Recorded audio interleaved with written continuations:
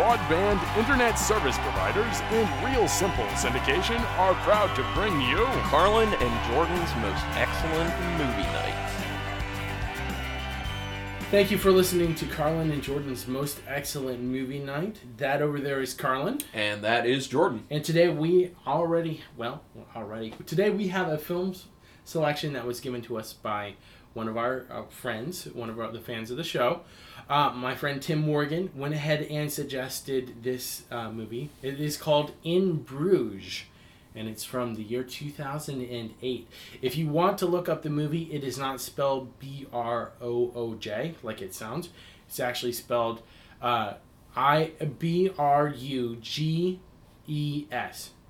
So, city in Belgium. It is a city in Belgium. And we're going to go ahead and take a quick look at the Netflix summary. Yeah. After a job goes wrong in London, two hitmen are ordered to lay low at a bed and breakfast in Bruges, Belgium, until their boss contacts them. And this was directed by Martin McDonagh. He doesn't have a very large list of other directing credits at this point in his career. Yeah, no, he didn't. But apparently he wrote the screenplay for In Bruges, and he won an award for it. It's like a Banff award. I don't even know what the hell Banff award is. Yeah. A BAFTA? Oh, BAFTA maybe. I don't know. Yeah. BAFTAs are a pretty big deal in the UK world of filmmaking. But he did direct a film called Seven Psychopaths, which I've heard a lot of good things about. Oh, really? Yeah, I haven't actually had a chance to see it. No, I haven't seen it either. And he's done a short called Six Shooter, which sounds interesting, but again, haven't had a chance to see. I thought it was a movie that I had seen that involved kids who form a secret club around old guns that they have. But it wasn't that one, so I was a little sad about that. Then he was also an executive producer on a film called The Guard. Got it. The actors on this film, if you're into not foreign movies, but British movies, which I guess technically are that's foreign. But you'll know a lot of these actors. Colin Farrell played one of the main characters, Ray. By the way, where did he go? Like, I feel like he hasn't been in anything real big recently. He was like the hot stuff for a while. Well, for a while he was. I think probably the biggest thing that he did recently was with Al Pacino with The Recruit. And that was like, 2 or 3 years ago when that came out. He also has done films like Kicking It and Ondine, which are both pretty good films. Another individual in the film, by the way, Colin Farrell was playing a character named Ray. Just simply Ray. I love this film. Actually, that's something I loved about the film was that the names were so simple. It was Ray, and it was Ken, and it was Harry. And that was pretty much it. You didn't need to know anything else about them in terms of names or anything. But yeah, it was very simple. Yeah, but I mean, that's good because you can remember them. Yes. And it's not something overly complicated. Ken was actually played by Brendan Gleeson. He kicked ass in this film. He was I fantastic. loved him in this film. Oh my gosh. Yeah. I just look forward to him being on screen. Yeah. I think Colin Farrell did a good job. Yeah.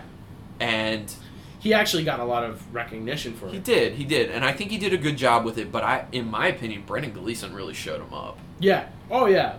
Well, the thing is that the character of Ray is a hothead who just jumps into things, and he's reacting in a very specific way for very specific reasons. But Ken, as the one who has to be the grown-up and be the adult and be the one to rein Ray in, is really fascinating because he's got a moral dilemma that we'll talk about later on in the film that's pretty intense. And it adds a lot of interesting levels to the film that really make it tick on in a certain way. Gleason has done a lot of different things. He's been in a lot of really famous movies. Cold Mountain being a really great example. Another movie that he did that's won all sorts of awards. It's on my to watch list. and it's streaming on Netflix, so you might hear it show up on the podcast. Cool. Is The Secret of Kells, which is an Irish animated movie that came out a few years ago. And it's supposed to take like images from a very famous the Kells manuscript, which is an illuminated document done by Irish monks, and it brings those to life, and it tells a story in the style of, with the art looking like, the animation looking like it's taken from an illuminated manuscript. So that would be pretty cool. He was also in a film called The General. And then Harry, the badass in the film, the guy who causes all the problems, it was played by Ralph Fiennes. He's been in a lot of stuff. Oh my goodness. Skyfall, The Constant Gardener, The English Patient. All of these are huge movies. Red Dragon. Red Dragon, yes. But he was also Voldemort Yes. in the Harry Potter franchise. And let me point out that there are quite a few people from the Harry Potter there were films like in this four film. people like between the main cast, and because if I'm not mistaken, Brendan Gleeson was also He was Mad Eye Moody. right. Voldemort was Ralph Fiennes. Clemence Posey, she was I can't remember her name in it, but she was one of the teachers, wasn't she? No. She was one of the very attractive school girls. God, I'm trying to remember the ones that, like, when they moved, they would have like butterflies come out. It was a whole different school, not Hogwarts. It was the other one. Oh. I can't even remember what it was. I couldn't even tell you because I haven't seen any of the Harry Potter movies. Oh, jeez. You should. They're actually really good. I've read all the books. But anyway, so Clemence Posey was also in it. So Brendan Gleeson, Clemence Posey, and I think Ralph Fiennes. there was one of the character wasn't the Weasley's father in the movie as well. I didn't see him, but maybe he was. Yeah. I don't know. I may have looked away. Small role. I do know that speaking about how Farrell and Gleason were both really did great acting jobs in the movies. Both of them were nominated for Golden Globes, actually. Really? Mm-hmm. And Farrell actually won. Yeah. So I did know about that. Yeah. Also, speaking of, actors in this from other things that are popular, actually the guy who played the priest in this, which obviously has a very small role, Ciarán Hinds? Ciarán Hinds? Ciarán Hinds? Okay, that's probably, yes, how you say it. He plays Mance Rayder in the HBO series Game of Thrones. Good old Mance Rayder. Yeah. I saw him and I was just like, is that Mance Rayder? Is that Mance Rayder? Like, that's a really small role, though, for him in this. Well, it might have been because he might have been a friend of the director. Yeah, who knows? So it could have been just like a cameo. But it was interesting because they did a lot of this is I guess you could classify this as a black comedy. Yeah. It is classified that way. I was looking stuff up online just about like overall how people felt about the film, and a lot of the times it was just like dark comedy. Yeah. Because there are a lot of little funny things in the movie, like and there are some name checks in the movie and everything that's interesting. Like, for example, the names that they used to check in. Sorry, Cranham and Blakely. That actually refers to Kenneth Cranham and Colin Blakely, two actors who played hitmen in a TV show called The Dumbwaiter. Oh. So there is that, like, an interesting nod. Yeah, an interesting little nod though there. And also, it's really funny that Ken and Ray have to share rooms because all the rooms at the inn are full. It's Christmas. That's like a little nod back to the nativity story and everything. Gotcha. But here's the other thing. I wonder if it was intentional that they were supposed to be in the same room from Harry's perspective. Because I mean, it's obvious that he really wanted Ken keeping tabs on Ray. Yeah. Oh, probably it was Harry. So yeah. It at first it seems like it's a mistake, and it's like, oh, this is it's so inconvenient, but it was probably planned. And it's great that the movie is like the Netflix summary says. These guys are told to go to Bruges to lay low. Yes. And it's great that it actually opens up with them checking in rather than showing what happened, what went wrong, the reason that they needed to actually get out of London. And I just kind of loved how it had that aspect of it. We're just going to skip from where the story originally started to where you're seeing the aftermath, because then you're going to get a lot more once we do that flashback. Yeah, that's true. Did you read the Netflix summary? Was I sleeping for that? Yeah, you fell asleep for about 5 minutes. I did my whole spiel. Okay, sorry. I insulted High School Musical again, and... Oh, good. Yeah. There you go. The thing is, every now and then I'm looking over my notes to prepare for things, so yeah, no. But anyway, so I thought in the beginning, it did a good job of establishing Ray being screwed up, and neither he or his partner want to be in Bruges. Right. I mean, it in a small amount of time did a very good job establishing who the characters were. Yes, it and did. what the situation was. So you didn't have to go through some like long drawn out explanation of, this is all their past, and this is why they're here, and you just kind of get it. Like it's a quick setup, and you're just like, okay, makes sense, simple enough, and then you get a little extra bit of the story later on when you see like what Ray actually did, but that doesn't even take that long anyway. So No.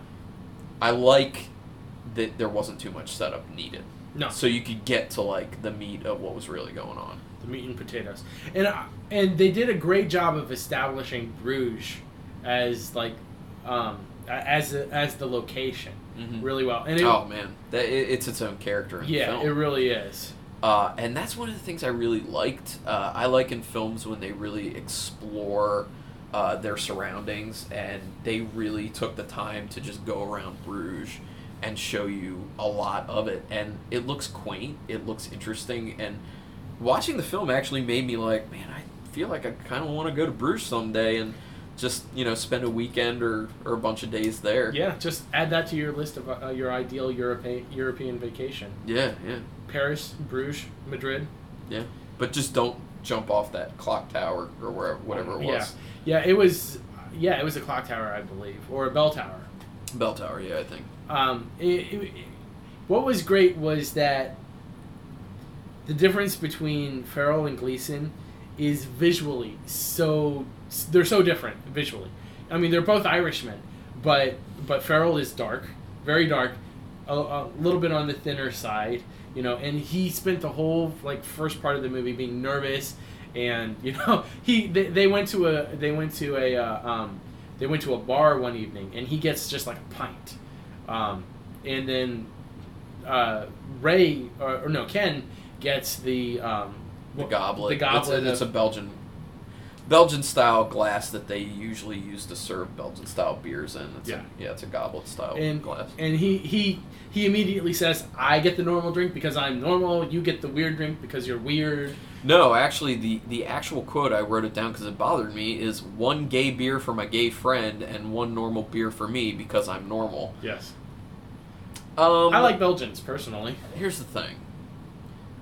Homosexual slams in film just for no reason, I cannot get behind at all.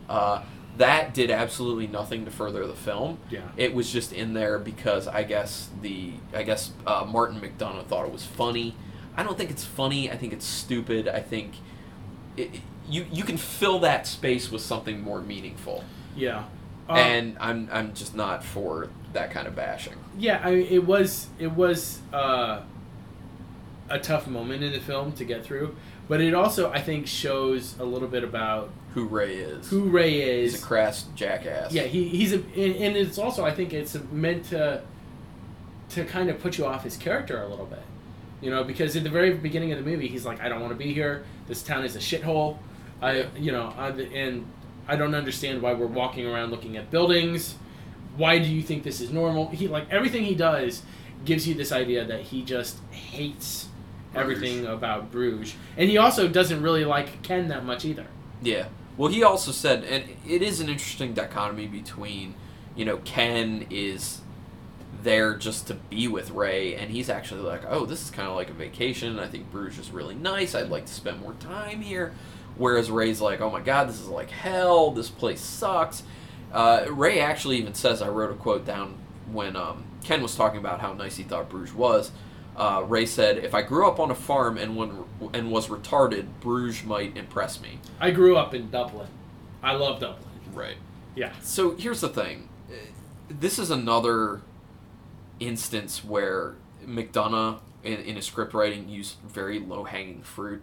You know, jokes about retardation, fat jokes, gay jokes, midget jokes, all this stuff. This is the lowest hanging fruit. These things bother me. Be smarter as a writer. Don't just throw out the most base crap that you can. It bothers me. What about the Yank jokes? Did they bother you? Oh, about being an American thing? Yeah. Yes. I mean, and then the one guy's Canadian, so he like tries to insult him by bringing up the Vietnam War. Yeah, it's just... It goes along with stereotyping in films. It's the most obvious, it's easy, it's stupid. Like, be smarter than that. Like, give me something extra. Because when you throw these kinds of things into films, it takes me out of it. Because I'm just going to be like, look, you're not even trying. And a lot of that stuff could have just been left out. I mean, it's just in there for the amusement of the person who created it originally. And they're like, I think it's funny, so I want to put it in there for me. Yeah, and that's a very good point to make. And I was kind of along the same lines, especially with the midget jokes at the very that first. Was ridiculously excessive, in my opinion. But it was interesting to see how the midget at the end of the film, the little person, please, played into the actual story. Correct. And what was going on. That's true. It was an actual plot point to the story, and rather than just bashing something. It was, and it was a very good plot point for the story. But you don't need to cheapen it by having these stupid jokes, these stupid midget jokes, because if you take all those out, the impact that it's supposed to have in the end is still there. Yeah. Because of again, this is something that we've talked about before, the moralism of criminals, where they think killing a woman or a child is different than killing a man. Yeah, and that's rampant in this film too, and I think I wrote something down about that. It's like you're killing. Like, it doesn't matter. On any level, you are killing people. And the other thing to keep in mind is, this is yet another one of those films where you're looking at some of the people and you're rooting for them, but they're scum. Right. Like, you know, I find myself rooting for Ken. Like, you're like, oh, he's a good guy, whatever. He's not. He kills people for a living. Yeah. He kills people. His job is to be a hitman. Yeah. Ray, same thing. He was trying to kill people. That was his first job, but he killed people. Harry, he kills people for a living. You know, even though Harry and Ken, ideologically, I knew I was going to get that word out eventually. Yeah. Ideologically, are very, very much on different ends of the spectrum. They have different philosophies about life. Right, and you're supposed to hate Harry and like Ken, and that works. It makes you do that. But when you really think about it, they do the same thing. Well, and here's one of the questions that I had coming out of the film. The reason that Ken and Harry are associated with each other is because Ken's wife gets murdered in 1975. Mm-hmm. And Harry, I'm not sure if he's a friend of his or what goes on there, but Harry actually hunts down the person who killed Ken's wife, and then pretty much it's implied that he murders him. I'm thinking Harry probably chopped the guy up into little pieces and threw him into the Thames. Most likely. So you get the. I kind of got this idea that Ken really didn't like the fact that he was a killer, but he felt obligated to do what Harry said because he felt like he owed Harry some kind of debt. You know, so Harry said kill people, so Ken kills people. He was going to... Okay, the big thing is that Harry wants Ken to kill Ray. Right. In the film, because of something that goes wrong on the job. So, even though Ken thinks it's wrong, he still was going to do that, you know, until circumstances changed. Right.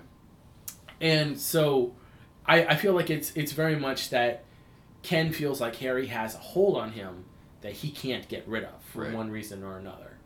And as we're talking about the ideologies of Harry versus Ken, it's interesting because Harry's like, you can't kill women and children, basically. Like, that's terrible because they're innocent, right?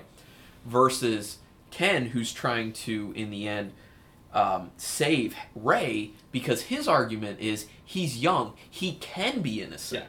He can start over again. It's not too late. Ray can be redeemed. Exactly. So it's very interesting because Harry's thinking, no matter what, children and women are innocent. But here's a situation where, Ken has that kind of same view, but he's like, look, here's this person, Ray, who screwed something up, and it was doing Harry's bidding is when he screwed something up. It was an accident. Yeah. And he's saying, look, he's not a bad person. He did what you told him to do, and things got messed up. But he can be a good person. Right. So he can regain his innocence, in a sense. Yeah. He can start over. He can go to another town away from England and completely start over. But it's interesting because Harry seems to see the world from a standpoint of there's black and there's white and then there's whatever I want to do. Yeah. Well, it's like all the rules apply to everyone else. I can do whatever I want, except I do have certain principles that I definitely hold to, and that's easily seen in the end when he thinks he killed a child accidentally and he kills himself then. Yeah. Yeah, the what happens, just to give the context of for the rest of the movie, is that Ray's first job is to kill a priest. We're not told why he has to kill a priest. Right. But his job is to assassinate a priest. So he does that in the confessional booth, confesses to the priest that he's murdered a man, and then shoots him. The priest gets out of the confessional booth and lurches away, and when Ray goes to finish the job, he doesn't realize that there's a child there, and he accidentally shoots the child in the head and kills him. And the child, it's actually very sad because he has a list that he's holding. He's praying about. He's trying to atone for things that he perceives as sin, and it's like being moody, being bad at math, and being sad. Yeah. And which is just like really tragic. Yeah. And well, it's just the flashback really sobers up the film because it's like, why are we doing this? Why are we having all of this interaction between someone who's a bit of a wanker in Ray and someone who seems like a overall decent fellow in Ken? And then you understand that Ken was supposed to kind of be his support, and when he sees that things have gone wrong, he takes him to Bruges at the orders of Harry to go ahead and actually kill Ray. Finish him off. The reason that Harry sends them to Bruges is because that's the last place he remembers where he had a happy moment on vacation. So he wants Ray to have one happy moment before he dies. Which I guess he does because he meets Chloe, the character of Chloe. Your cat. Yeah, no, not my cat. She is a drug-dealing production assistant, I guess, for a film that's being shot in Bruges. And also a small-time thief. Yeah, and a small-time thief, that's true. Yeah. So that happens. So he does find happiness. And you know what? The fun thing is that they have a good chemistry between the two of them. Even though they're both scumbags. Yeah. Scumbags like scumbags. What's great is they're sitting in this really classy restaurant, and Chloe asks Ray, "So what do you do for a living?" Oh, yeah. And Ray says, "I murder priests and children." Yeah, and I think that easily personifies the dark comedy aspect of the film. Because who would really say that? Because that is actually something that he is very much struggling with, and he cries about during the film. So to then make light of it to somebody... I don't think he's making light of it. I think he's using the ability to be ironic to actually confess and try and get some kind of catharsis from it. Yeah, but he's also trying to act like it doesn't hurt him. Right. Like it's not a problem. Well, I'm going to be the badass because I'm going to impress the lady. I'm not sure how many people that would impress. This is Ray we're talking about. Yeah, okay. I mean, this is a guy who wants to come off as a hardened criminal. But, he doesn't have it. He comes off as a fairly bigoted individual. Yes. But they have a good chemistry, and it's kind of funny when she then turns around and says, "Well, I deal drugs to actors." Yes. And she does. Yeah, and she does. And he talks about one of the actors in the film who is a little person. He's like, "I can't believe that he didn't wave to me when I saw him this morning." And she's like, "Well, he was on horse tranquilizers. What do you expect?" And then he backs up that claim later because Ray confronts him. He's like, why don't you acknowledge me? Why didn't you say hi to me when I said hi to you before? And he's like, I was on horse tranquilizers, so... Yeah, everybody is a little too overly honest in this film. Yeah. They're very honest. I agree with that. One of the interesting things to me in the film was when they went to the museum, and Ray... They were looking at the art? Yeah, they were looking at art, and while Ray's looking at one piece of artwork, Ken's looking at another, and they reflect things about them. Yes. The one that Ray's looking at is a picture of a man on a table being flayed alive, and you can see he's in excruciating pain. Yeah. And I think this is a representation of kind of what Ray's going through internally. Right. Trying to work out, how he's supposed to feel and how he's supposed to reconcile what he did with accidentally killing a child.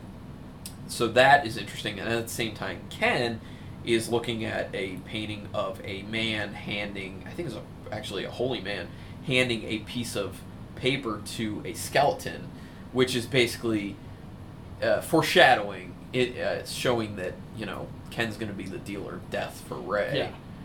Yeah. I thought that was a cool touch to Yeah. the film. Yeah, and it's interesting because then they start talking about, heaven and hell and purgatory, and it's not made clear at this point because you don't have that flashback yet to set the context. So it seems like a really weird conversation for these two grown men to be having about, what you're taught as a child and whether or not you come to believe it or not. But it really, once you get that aspect of, they're looking at religious artwork, they're looking at something about, being tortured, at least on a physical level and everything, then you're able, once you get that flashback, you're able to go, oh man, this is really a lot darker than you would think. And there's also this scene that's right before the flashback where they're in an old church, and Ken is enjoying it from the aspect of the tourist, and he's like, apparently they have a vial of Christ's blood up in this portion of the church, and Ray just gets very upset about being in the church, and he storms out. Well, because that's where the accident occurred. Right.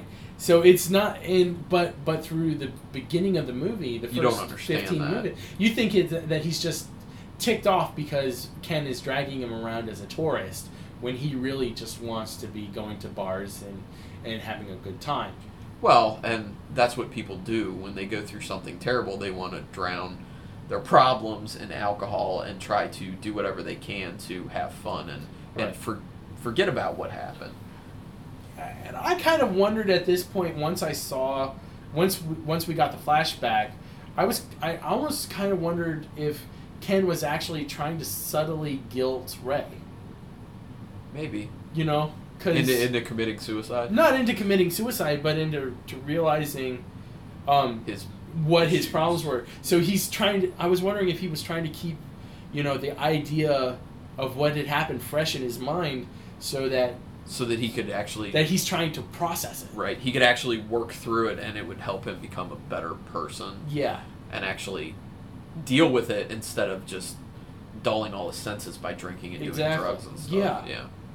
Because truly, when Ray is in Bruges, he's participating in drugs, alcohol, and sex. Right. He's just hitting all the physical pleasures, whereas Ken, Ken's having beers here and there, and at one point drinks a lot because that's when he finds out he's supposed to kill Ray. Right, exactly. But for the most part, he's just kind of trying to enjoy Bruges for what it actually is and have an actual cultural experience. Right. But you were talking about the idea that they brought up of heaven and hell and purgatory, And you can see in the film that Ray views Bruges as purgatory. Right. You know, he's stuck there, he can't go anywhere.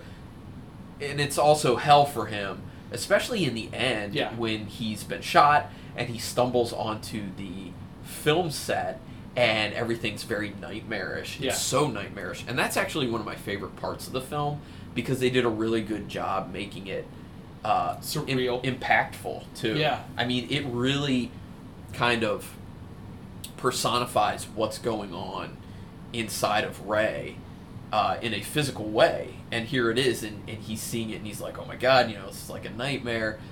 And it's funny, too, because then you have Ken, because he's viewing Bruges as heaven in a way. Yeah. He gets away from his job, he gets to take it easy, he thinks Bruges is beautiful. Gets to ride on canals all day long. Yeah, he's having this great cultural experience. He even refers to it as fairy tale-like. Yeah.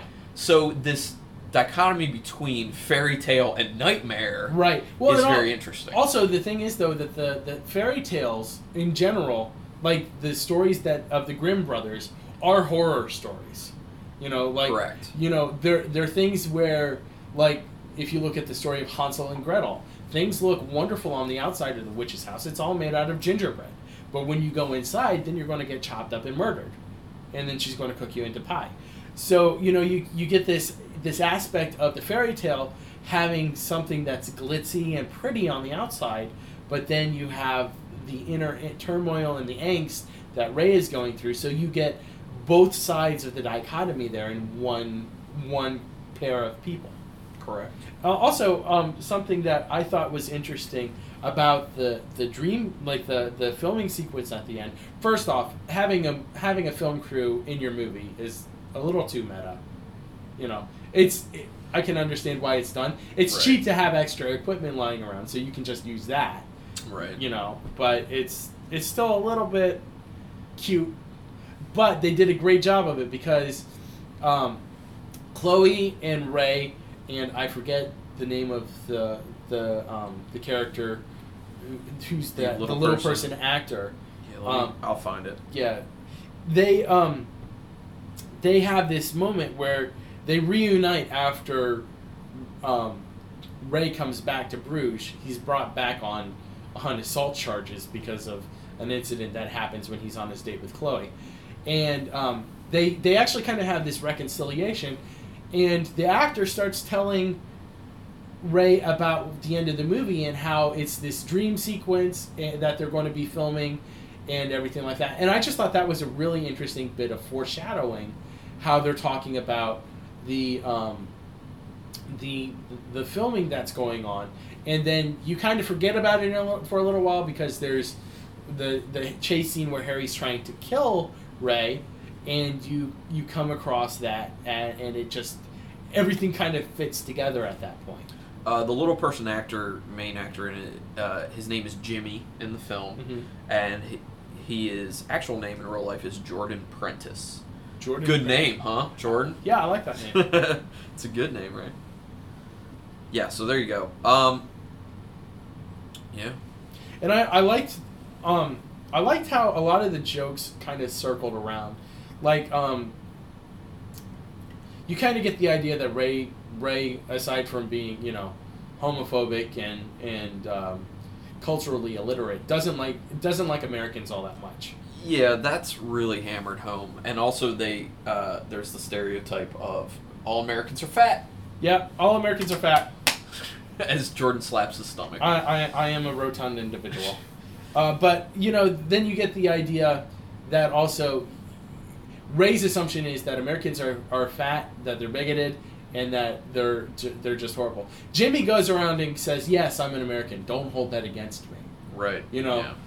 The self-loathing American. Yeah, the self-loathing American. But also, another thing that they talk about is how Ken talks about how he shot somebody who had a bottle and was trying to hurt him with a bottle. And Ray's like, well, that's justified because a bottle can kill you. So that's a weapon. So then you have this scene where Ray has this altercation with a couple that he thinks are Americans.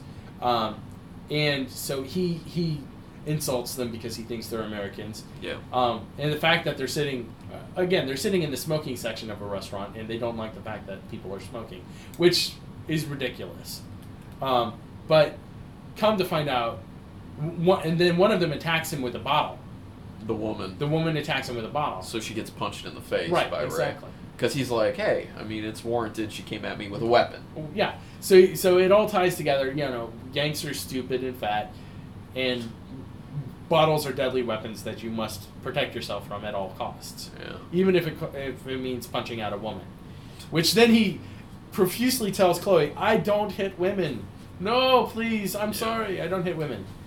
Well, that altercation ends up really coming back to bite him because he was on his way out of Bruges because Ken put him on a train and was like, you need to get out of here. Just go somewhere. Yeah, but he gets caught on the train because he had that altercation. They were looking for him, and they take him back to Bruges where, you know, things get real. Things get very real. But I kind of liked that aspect because even though the writing was a little bit on the lazy side, it tied together nicely how his consequences came back, just like the consequences of him killing the priest and the child are haunting him throughout the entire movie.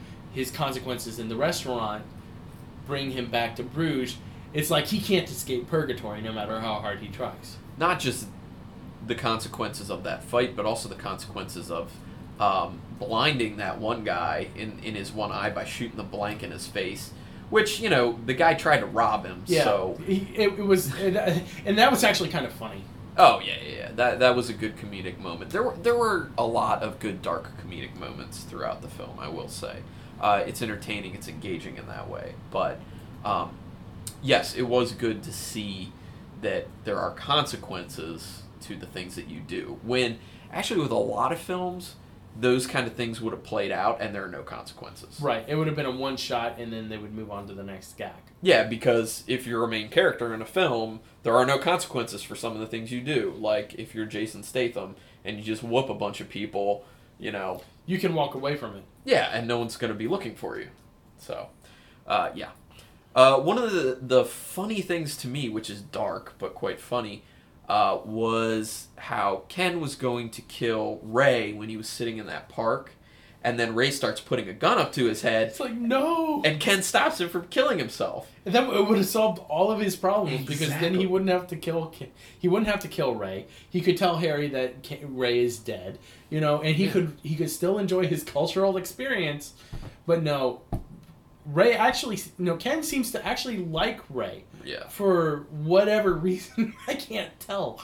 Because... Well, it might partially be he sees himself as going on a kind of regrettable path, and he could see part of himself in Ray and say, look, he's much younger. He's at this crossroads where I chose to go the way of being a hitman. Yeah. He doesn't necessarily have to stay on that road. There's potentially another offshoot of that path that he could take to get back to a better path.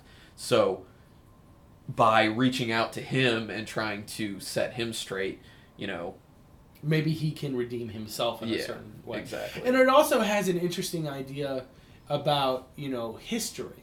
Because Ken likes history. He enjoys looking at the old buildings. He's a fairly introspective person. And like we talked about earlier, his wife had been killed.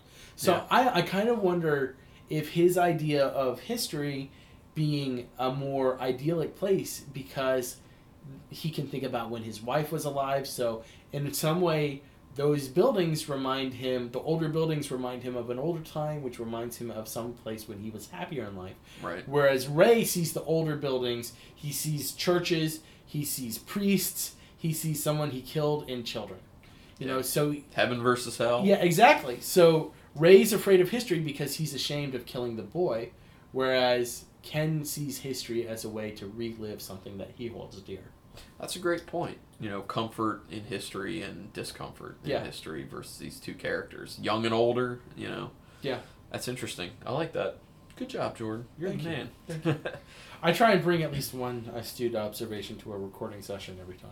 Good job. Yay. So, the interesting thing about Ken keeping Ray from killing himself is it actually creates a bit of a funny moment when he's talking to Harry when he has to answer him, and he was like, "Oh, he's trying to kill himself. I stopped him." And Harry's like, "What? You stopped him from killing himself?" What do you mean you stopped him from killing He's himself? like, "Come on, even if you didn't want to kill him, he was gonna take care of it himself." Why didn't you? And I love how Harry is just hilarious. Yeah, He's over the top hilarious. and that's where it's interesting because he's a bad character and you're supposed to not like him, but you like him because he's got this kind of likable persona. I'm bad, and that's okay. Yeah, right. What I love is like when he gets off of the phone with Harry the second time. Harry just calls him and says, "Look, I didn't kill him. In fact, I put him on a train. He's out of your life. Goodbye," and hangs up. And Harry just spends like about 30 seconds smashing the crap out of his phone, just completely ripping it up. And his wife walks into the room and goes, "It's an inanimate object. Why are you taking your anger out on it?" And he just turns to her and goes, "You're an inanimate object." Haha, zing. Zing! Because apparently Harry is not very clever with the words. Well, I mean, that's why he just kills people. I mean, yeah. Or has people kill people for him. That's the best way to solve all your problems. In Harry's world, yes it is. Definitely is. So, I did have something else I was going to talk about. The idea behind killing any bystander, in my opinion, is messed up. And this goes back to what we were talking about as far as, you kill a kid, you kill a woman.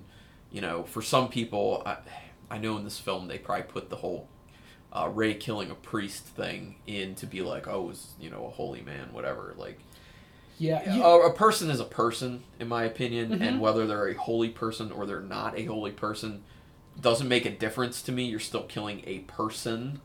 Yeah, I don't see, and this might come as something that's odd for me, but I don't see the priesthood as any higher of a calling than or any regular job.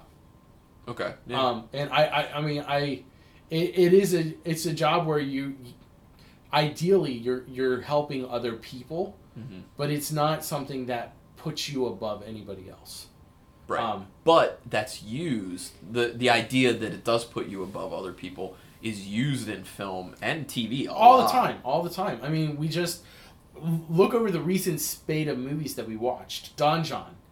There's a scene in the confessional there where the character doesn't understand why he's facing the same punishment, where he's not, when he's actually coming and confessing that he lied, and then there's all that there. And then the Boondock Saints. Yep. The holy men tacitly support the vigilantes. Yep. In fact, I was just looking at the Boondock Saints poster that you have hanging in your basement, and it's silenced guns, just like Ken was going to use to kill Ray. Yep. And that idea that these Irishmen in the Boondock Saints are supported by their local parish, and they get a tacit agreement from them, and then the Irishmen in Bruges are actively seeking out priests to kill, is a very interesting juxtaposition between the two movies. Yeah, when ideally, like we're talking, that being in the priesthood is a job, whereas in the Boondock Saints it's being almost ordained by the holy people. Right. I'm sorry, I'm not all that savvy with religion stuff, as you can probably tell. Versus in the film in Bruges, right, where the murdering's being signed off on by Harry. In my opinion, they're both people. The people in the priesthood in Boondock Saints that are okay with the vigilantism versus Harry. These are people saying go and kill. Yeah. And they're the same to me because they're all people. Right. Well, and that's one of the things about it is that, Harry justifies what he does by saying, "I'm not going to kill children." Right. The Boondock Saints justify what they do by saying, "We're only going to kill criminals." Right. So they all have a justification for why they are going to treat somebody else as worse than other people. Right. It's a way to be a bad person, but to yourself be like, well, I'm not totally a bad person because I have a line. Right. I've drawn a line somewhere and I stick to that. So going out and killing people, I'm not that bad of a guy. No, I'm not that bad of a guy. I mean, I might, be horrible to my wife and, have fits of rage that cause me to destroy things like inanimate objects around me. But I respect people who work for me, and I do offer them the chance to shoot back at me. Yeah. And also, I don't kill children. Yes. So I'm a good guy overall. And here's the other thing is, with Harry, what he sees is since Ray accidentally killed a child, he has to be killed himself. Yes. How is that going to fix anything? I think, it doesn't. I think Harry has the idea that now Ray is a rabid dog. That he's had the taste of the forbidden fruit, right. So he has to be put down. Or he's sick, he's fundamentally broken in some way, so we cannot allow him to be a risk to society anymore. Which is just bizarre. He's placing his ideals on Ray. Right. Because he's saying, if I cross that line, I'm out of control. Right. Therefore, if Ray crosses that line, even if it's accidental, he's out of control, and he will spin out of control. Right. The other thing is you have plenty of people who are like, if I kill anyone, I have crossed the line, and I am out of control. Right. It's all perspective, and it's just really interesting because Harry's just like, this is a way that he's just like, I'm not a bad person. No. It's like, I have this line, and I just don't cross that line. So anyone who crosses it must die. Yeah. I'm okay because I kill people who I think just need to get it. Yeah. I solemnly promise that I will not shoot you until the pregnant woman leaves the hotel. Right, yeah. Which was funny in the context of the movie. Oh, that's really funny. It's like, okay, here's an idea. How about I just jump out of a window into a river, and then you can just shoot me? And that's one of the things that I really liked about how things went between Harry and Ray and Harry and Ken, is there was it's so gentlemanly. It's like, do we really have to do this? Like, do we really have to shoot each other? Do you have to make this harder than it needs to be? Like, there was a whole lot of that. And you really saw that with Harry and Ken, because obviously Harry cared for Ken, and he's like, God, I really don't want to have to do this, but you let Ray go, and I feel like I gotta cap you, buddy. It's pretty much like he's sitting down with a trusted employee who really screwed the pooch, and he has to give him a bad review. You're fired. Yeah, exactly. It's in the worst way. You're fired. Here's your bullet. It's your pink slip. Yeah. I mean, but then let's talk a little bit about what Ray does at the very end of the movie, because he believes all the way. No, not Ray, but Ken. Ken believes all the way to the end of the movie that Ray is someone who can be redeemed. Right. He does, and he fights for him, and that's what leads to his death. Yeah. Which was accidental at first, it seems. Ken's death? Yeah. Because there's no reason for Ken to die if Ray is still alive and Harry can kill him. Well, then there's the fight for the gun, and it's weird how things change so much. Yeah. Because at first Harry's like, okay, I have to kill you because you let Ray go. And they're like, okay, well, let's go up to the bell tower. Then, Ken lays out all this stuff, he says a lot of nice things. And then I think that makes Harry like, God, I don't want to really kill you. I like you too much. Yeah, and so they're leaving, and then he hears, oh, Ray's here, and then he's like, okay, well, now I definitely don't have to kill Ken. That's all good. And then there's a scuffle because Ken wants to keep Harry from killing Ray, and then he accidentally shoots him, and now Harry's just like, damn it, now I killed him.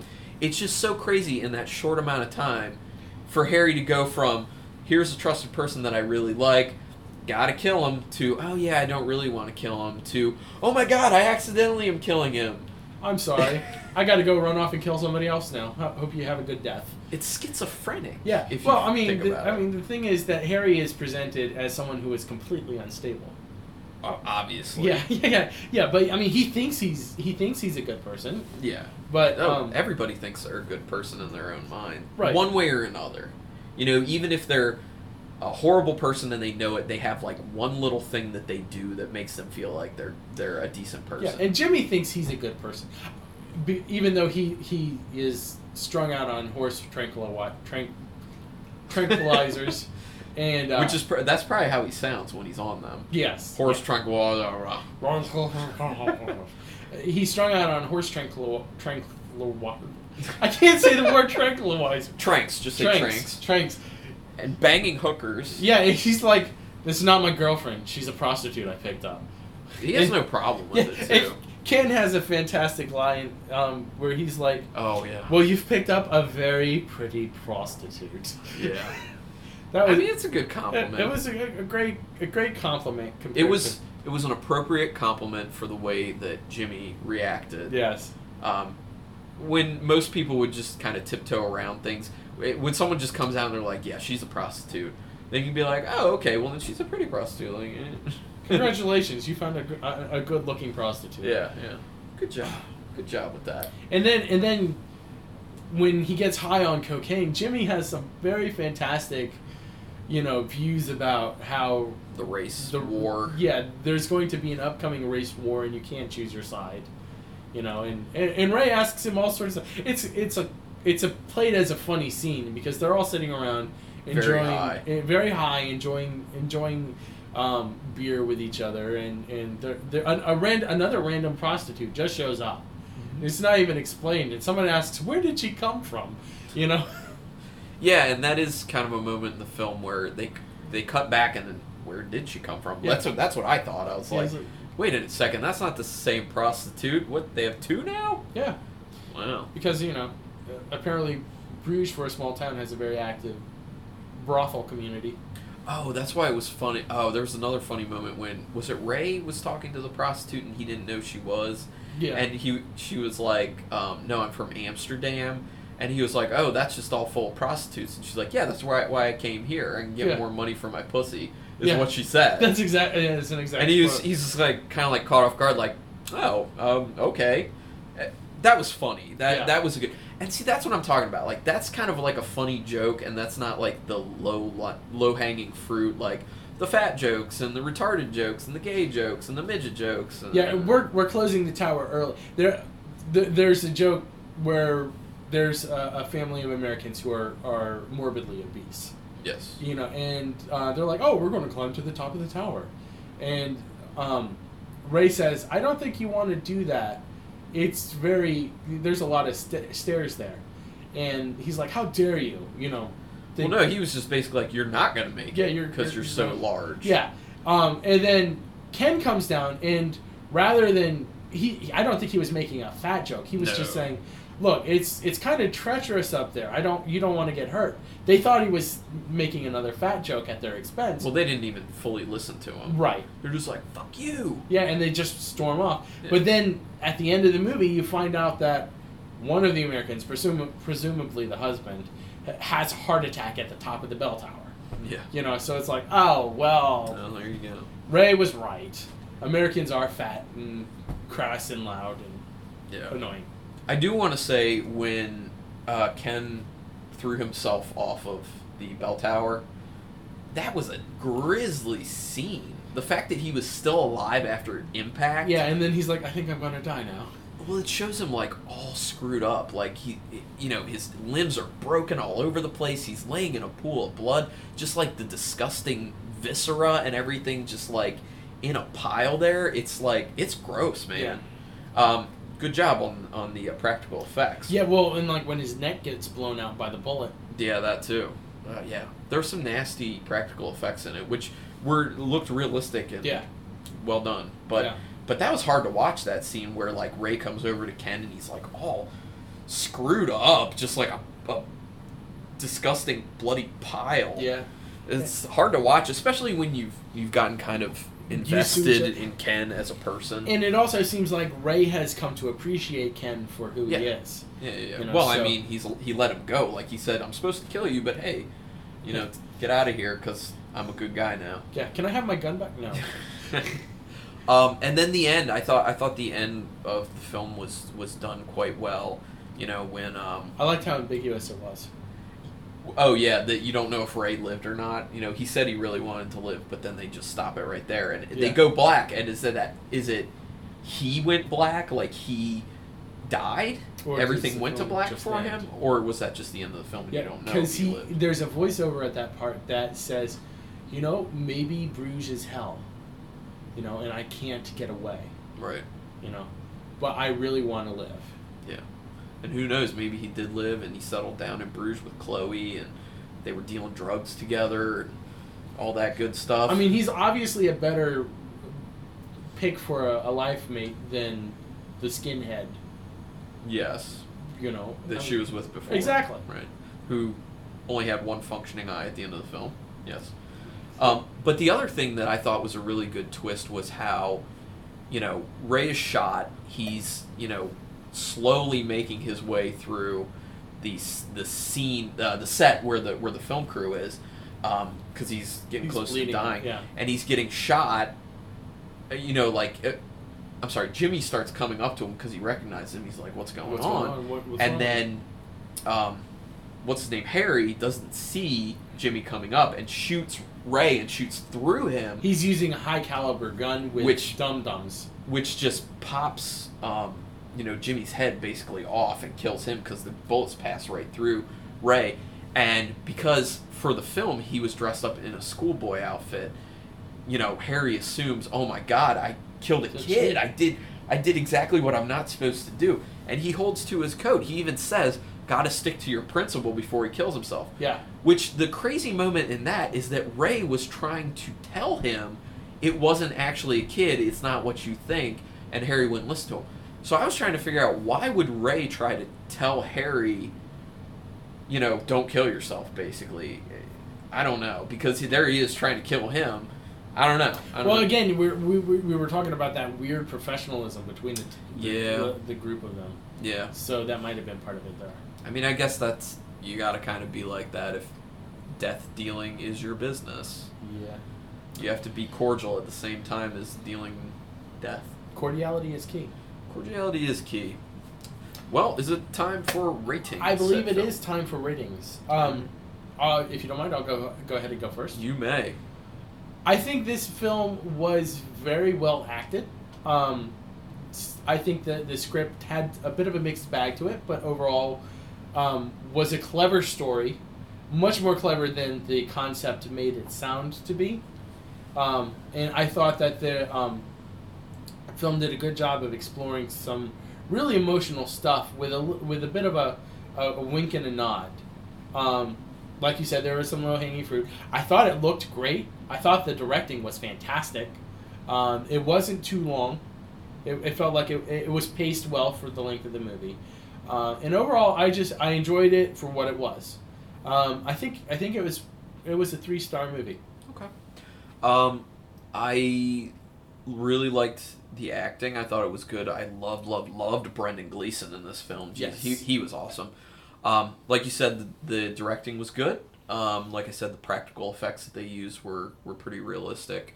The script was pretty strong, except for, like we said, the low-hanging fruit. A lot of things that irked me with that. But the story itself played well. They used Bruges quite well as its own character, in essence. Yeah. The music was properly used.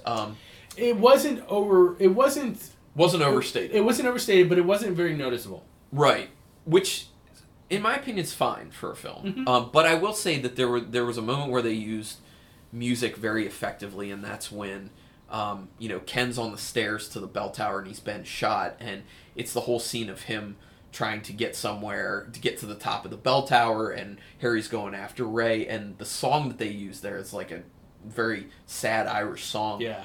Very impactful. Yeah. It was used extremely well. Yeah, that was a really good musical selection. So very nice. Overall, this was a good film. This is actually the second time I've watched the film. I think I felt the same about it as I did the first time. It's a solid film. It's not the most phenomenal, but it's good. It's solid. I also want to give it 3 stars. So for the podcast, overall 3-star rating, which is good. Yeah, very good. It's good rating. Much better than High School Musical.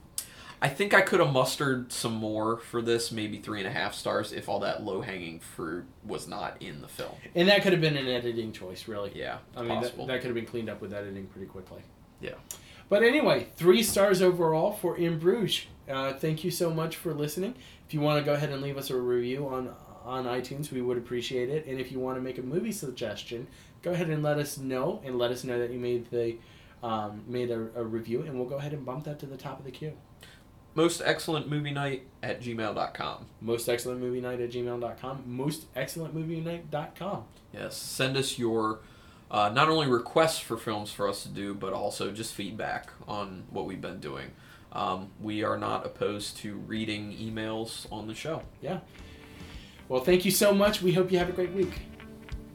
You've been listening to Carlin and Jordan's Most Excellent Movie Night. Our theme music was provided by Sweet Wave Audio. To find more royalty-free music for your own projects, check out sweetwaveaudio.co.uk. And special thanks to Ariana Ramos for her graphic design savvy helping us with our album art. Visit our website at mostexcellentmovienight.com to listen to other episodes, give us your opinion, and share with us other movies you'd like to have reviewed. You can also contact us through our email address, mostexcellentmovienight@gmail.com.